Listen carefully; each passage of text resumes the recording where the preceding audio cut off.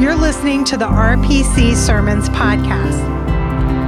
You can join us for virtual worship every Sunday at roswellpres.org. Thanks for listening.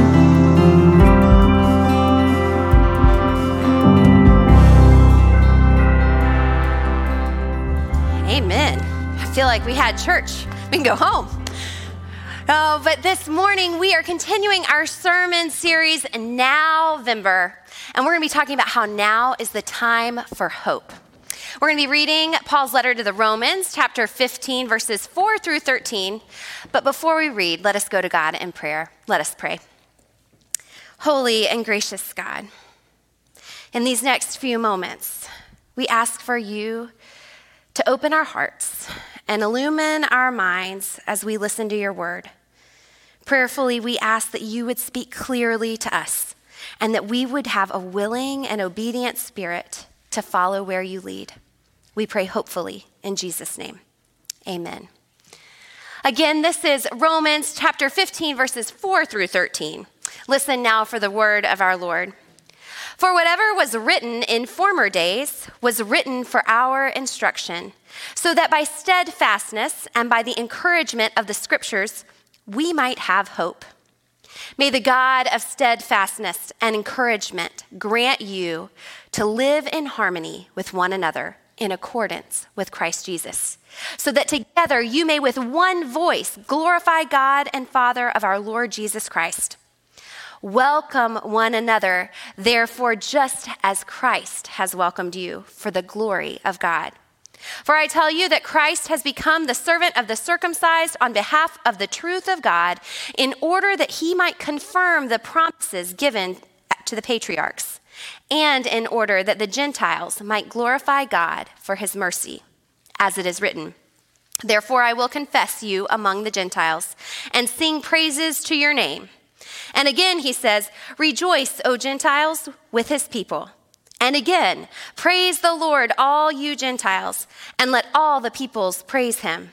And again, Isaiah says, the root of Jesse shall come to the one who rises to rule the Gentiles. In him the Gentiles shall hope.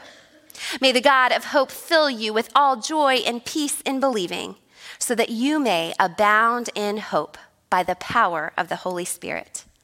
This is the word of the Lord. Thanks be to God.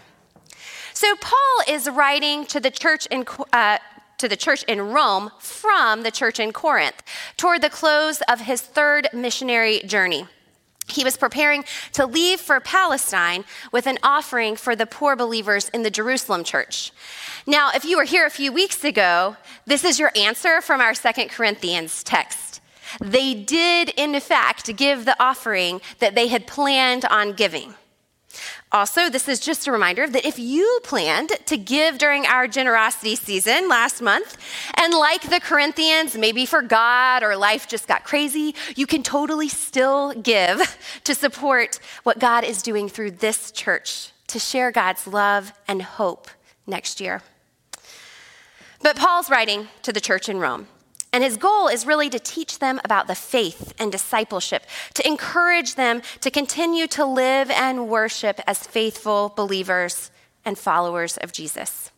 Now, Paul had actually never been to the church in Rome, and so he really wanted to make sure that he was in communication with them, even if he couldn't be with them. So he writes this letter, and then he gives the letter to Phoebe to take to the church in Rome, which she does. So we find ourselves here in the second to last chapter of the letter. Paul's getting close to the end. Now, you know, endings are important. It's what great writers and speakers want to leave you with. And this part of Paul's letter is worth remembering over and over again. The scripture is bookended with messages of hope. So Paul begins, and he reminds the church in Rome of God's steadfastness and encouragement that give us hope. Hope is super hard to define because it's a spiritual gift from God. In my Thursday morning Bible study, we've been looking at women in the Bible. And to be honest, it's been a really hard series. It's been challenging to wrestle with and remember how things were, particularly for women in those times. We just studied Esther and her challenges were monumental. She takes risks that could lead to her demise, but she trusts God. The word hope isn't mentioned directly, but hope really comes from our trust in God. When we trust in God, we get this gift of hope. And this is not some pie in the sky kind of hope. This isn't just making a wish. Hope is truly trusting what God says, trusting that God will keep God's promises. Hope comes from our relationship with God, a God who loves us, forgives us, claims us, and offers us everlasting life. But having hope can be hard, especially in the face of trials.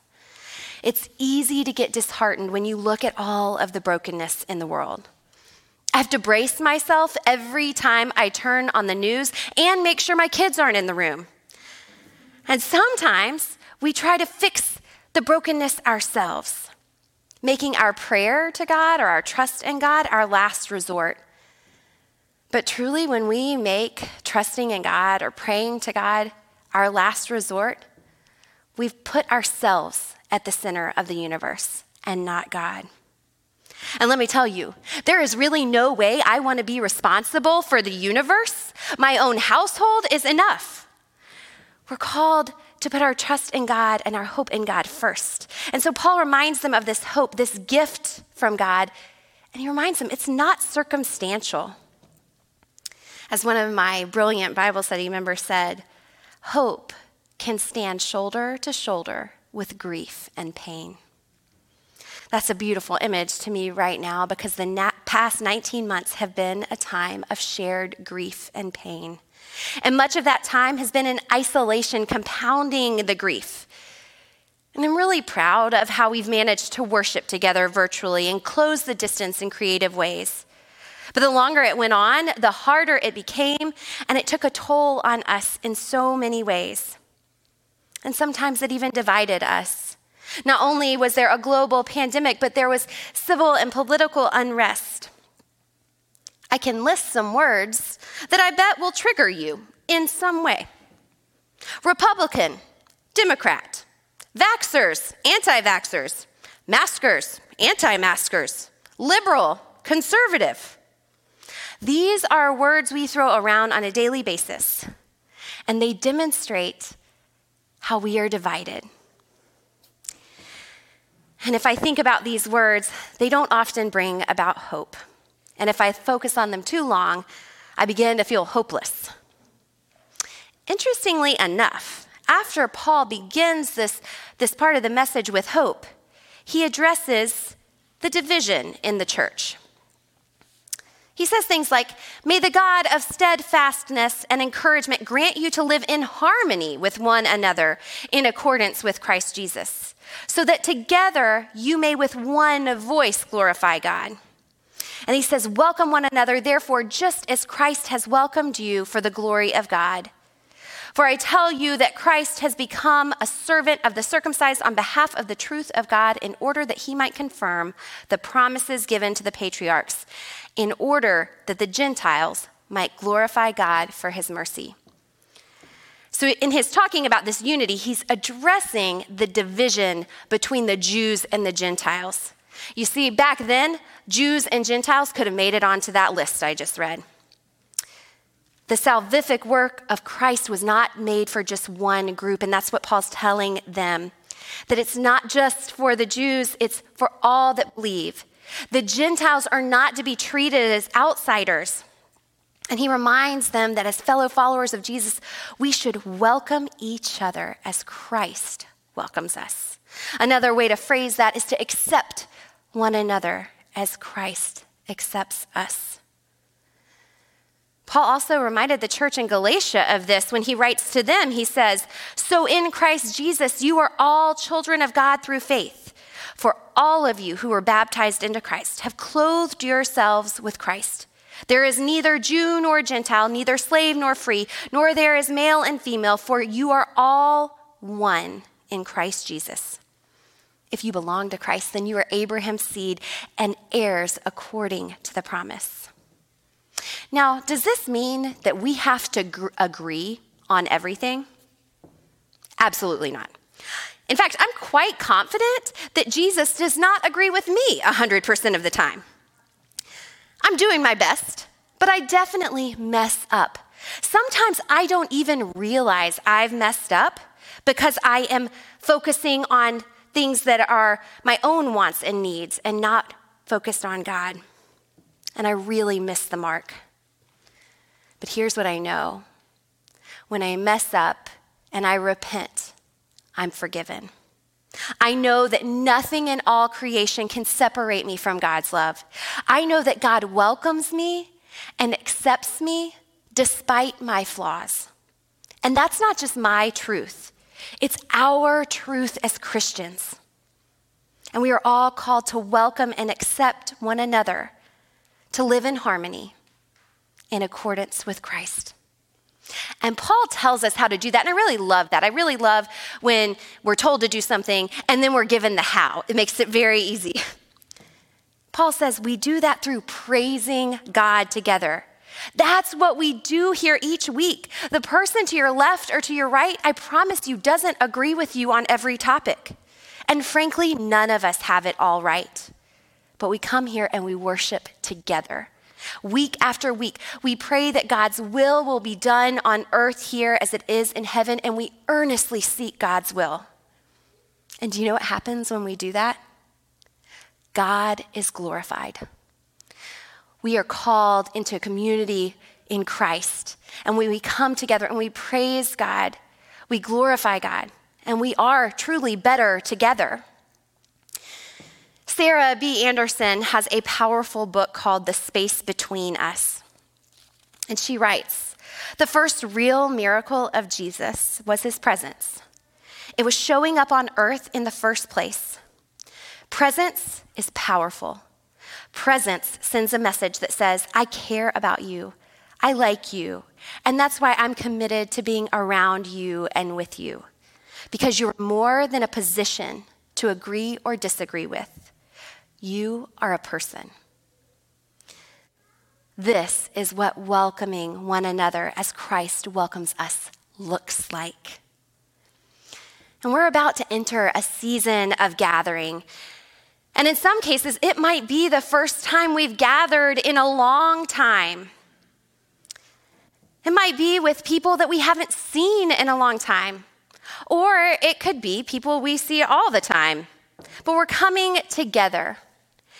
And probably in all of these situations, whatever yours looks like, you probably wholeheartedly agree with every decision of every person you will gather with.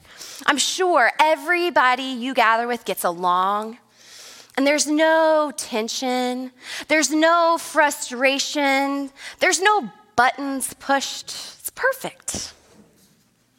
Just kidding. Actually, if you do have that, I would like to be invited over for a meal. That would be great. But we know that's not generally the case because we're human. So how do we gather hopefully in these spaces? Well, first, I want to remind us of this beautiful hymn we sing in here often. For everyone born. Some of the lyrics are this: for young and for old, a place at the table, a voice to be heard, a part in the song. The hands of a child in the hands that are wrinkled. For young and for old, the right to belong. And God will delight when we are creators of justice and joy, compassion and peace. Yes, God will delight when we are creators of justice and joy. Friends, that's what Paul's saying here. For everyone born, there's a place at the table. Let us soak in this wisdom that Paul is giving us and take it to heart. So when we gather together, whether it's at these coming gatherings or far in the future, we need to think about, what are we bringing to the table? When we speak, is it hope-filled? Is it pointing to God? Will it bring glory to God? Are we welcoming others as Christ welcomes and accepts us? I love my family and friends so much, but I know them. And I know that we do not agree on everything. And in some things, we passionately disagree. So I know that what I just said isn't always an easy task. But this is where hope comes in again. The last verse of our passage today says, "May the God of hope fill you with all joy and peace in believing, so that you may abound in hope by the power of the Holy Spirit." This isn't something we're expected to do on our own. The Holy Spirit, our helper, will be with us. When we trust in God and rely on God, the joy and peace of Christ will be in us, and we will abound in hope. And that's how we bring hope to the table. And I truly believe that hope is contagious. I mean, we live in Braves country. We just saw that hope is contagious. And that's not even religion. But look at what focusing on hope did. It was unifying. I teared up watching that World Series parade. It was so exciting. They had come back. They did it. They won. And as a native Atlantan, I had so much nostalgia from 26 years ago. I remembered where I was. It was beautiful. But what truly overwhelmed me, to the point of tears, is that we were unified. For the first time, I'm watching the news, and it's all unity. And I am confident that those people gathered in the streets and in the stadium do not see eye to eye on all things, but they were united on common ground. And that's just people uniting over a baseball game. There are more serious circumstances in life. My friend Emily shared this week in Bible study about a nonprofit she used to help with called Hope Scarves. It began, as their website states, in 2007. Laura McGregor, at 30 years old and 7 months pregnant, was diagnosed with breast cancer. After being gifted headscarves accompanied by a note that said, "You can do this." During her treatment, she founded Hope Scarves, bringing hope and community to thousands of people facing cancer. Then after 7 years in remission, she was diagnosed again, this time with stage 4 metastatic breast cancer. With her new reality, Laura had to redefine hope for herself, to live a life over cancer, one that embraces every moment intentionally, a life of hope. Her story is hard, but it's not hopeless. She stands shoulder to shoulder with grief and pain together, and she's uniting people together in the midst of that pain, which makes them stronger. When we unite over the little things or the big things, we are better together. The divisions are overshadowed by light and love, and hope abounds. And then there's the biggest thing. When we unite in Christ, the one who came to save us all and who loves and accepts us all, hope abounds. When we praise God with one voice, hope abounds. When we welcome others and accept others, hope abounds. When we extend grace upon grace, hope abounds. Sure, we will mess up, but there is still hope. In that same book I referenced earlier, The Space Between Us, Anderson describes an ancient Jewish tradition that says every person born is connected to God by a rope. She describes it as this: the tradition suggests that each time we sin or act out of our own selfishness, undermine the humanity in others or ourselves, or trade the highest good for more immediate satisfaction, the rope between us and God breaks. What was once tethered together is now separated, a space now growing and swelling between us. The tradition says that when that happens, God makes the move to retie the rope, to connect us back together again. He takes his end and then gathers our end, and he meticulously reattaches the two together, uniting what our own sinfulness and brokenness and selfishness had undone. And when he does that, the strangest thing happens. The rope between us shortens. In the retying of the rope, we've somehow managed to move closer to God. The rope, before a long and clean line, is now knotted and retied and secured, not just connecting us to God, but also lessening the space between us. This is so powerful, and it makes so much sense given what we know about the nature of God, who sent his son Jesus to earth to save each and every unworthy one of us, pouring out grace and mercy, reconciling us to God, and claiming us as now worthy to be part of God's family. And through that grace, he works in our brokenness, drawing us closer together.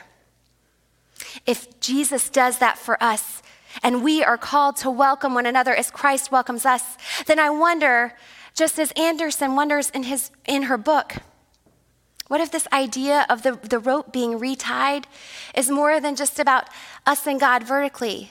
But what happens if we start extending that horizontally to others? And you know what happens? Paul tells us. What happens in that is that we are stronger, and hope abounds through the power of the Holy Spirit. Friends, now is the time for hope. Let us pray. Holy God, help us to be people who lean into you and trust you. We know you are the source of our everlasting hope. Help us to welcome one another as you welcome us, praising and glorifying you together so that hope may abound. We pray this in Jesus' name. Amen.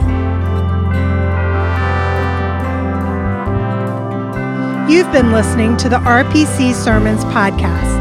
Please let us know you're here by visiting roswellpres.org and signing our digital friendship register.